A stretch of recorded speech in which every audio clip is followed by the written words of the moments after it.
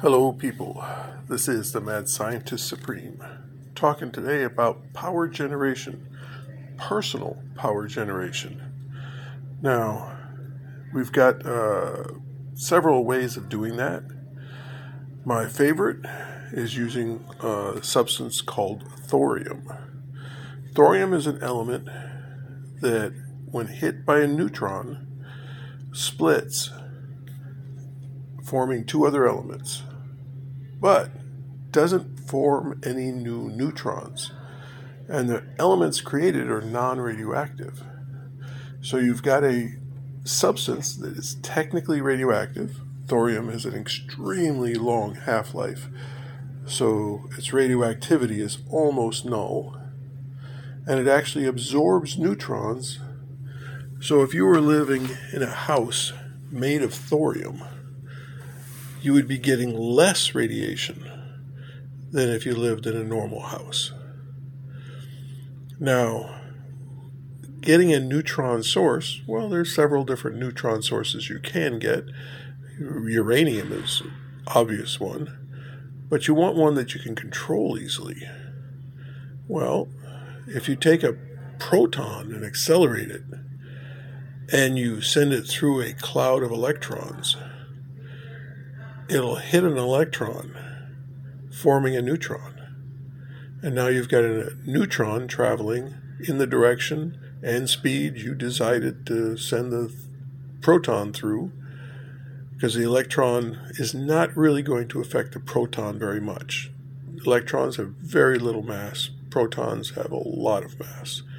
And neutrons just a slightly more mass because they absorb the electron.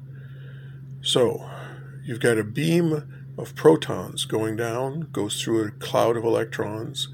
Now, the vast majority of the protons are going to stay protons. They're going to go through, and with a magnetic field, you can curve them, send them back through the system again and again and again. Now, magnetic fields will not affect the neutrons. So the neutrons continue in the direction they were headed. They slam into the thorium. Now, you want not a flat piece of thorium, but shaped like a needle. So protons go in one end, and as they go through the needle, or chopstick, they go through the chopstick, they will hit a thorium atom, splitting it up, and releasing an enormous amount of energy. You get a constant source of protons turning into neutrons, heating up thorium, heats up water, runs a nice little power generator, and ta-da, you've got electricity. And once it's up and running, costs are almost zero, and for a chopstick size piece of thorium, you've got enough energy to run your house, your car, for hundreds of years. So, extremely cheap, reliable energy source, and doesn't produce radioactive waste. So, let's go with that one. Now, there was an article I read just yesterday. They think they figured out how electricity is created in thunderstorms.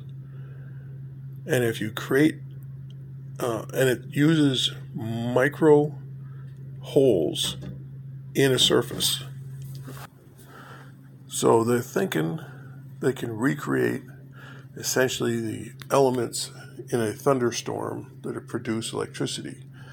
So basically, from air, you get electricity. Okay, that's theoretical now. They've done some experiments, show they're headed in the right direction. And the electricity is up there, even when there's not a thundercloud. There's no clouds in the sky. The electrical potential is still there. It's just not accumulated to form a lightning strike. Well, if you take two or more lasers, focus them together on one spot, and run that spot through the sky and then down to the earth.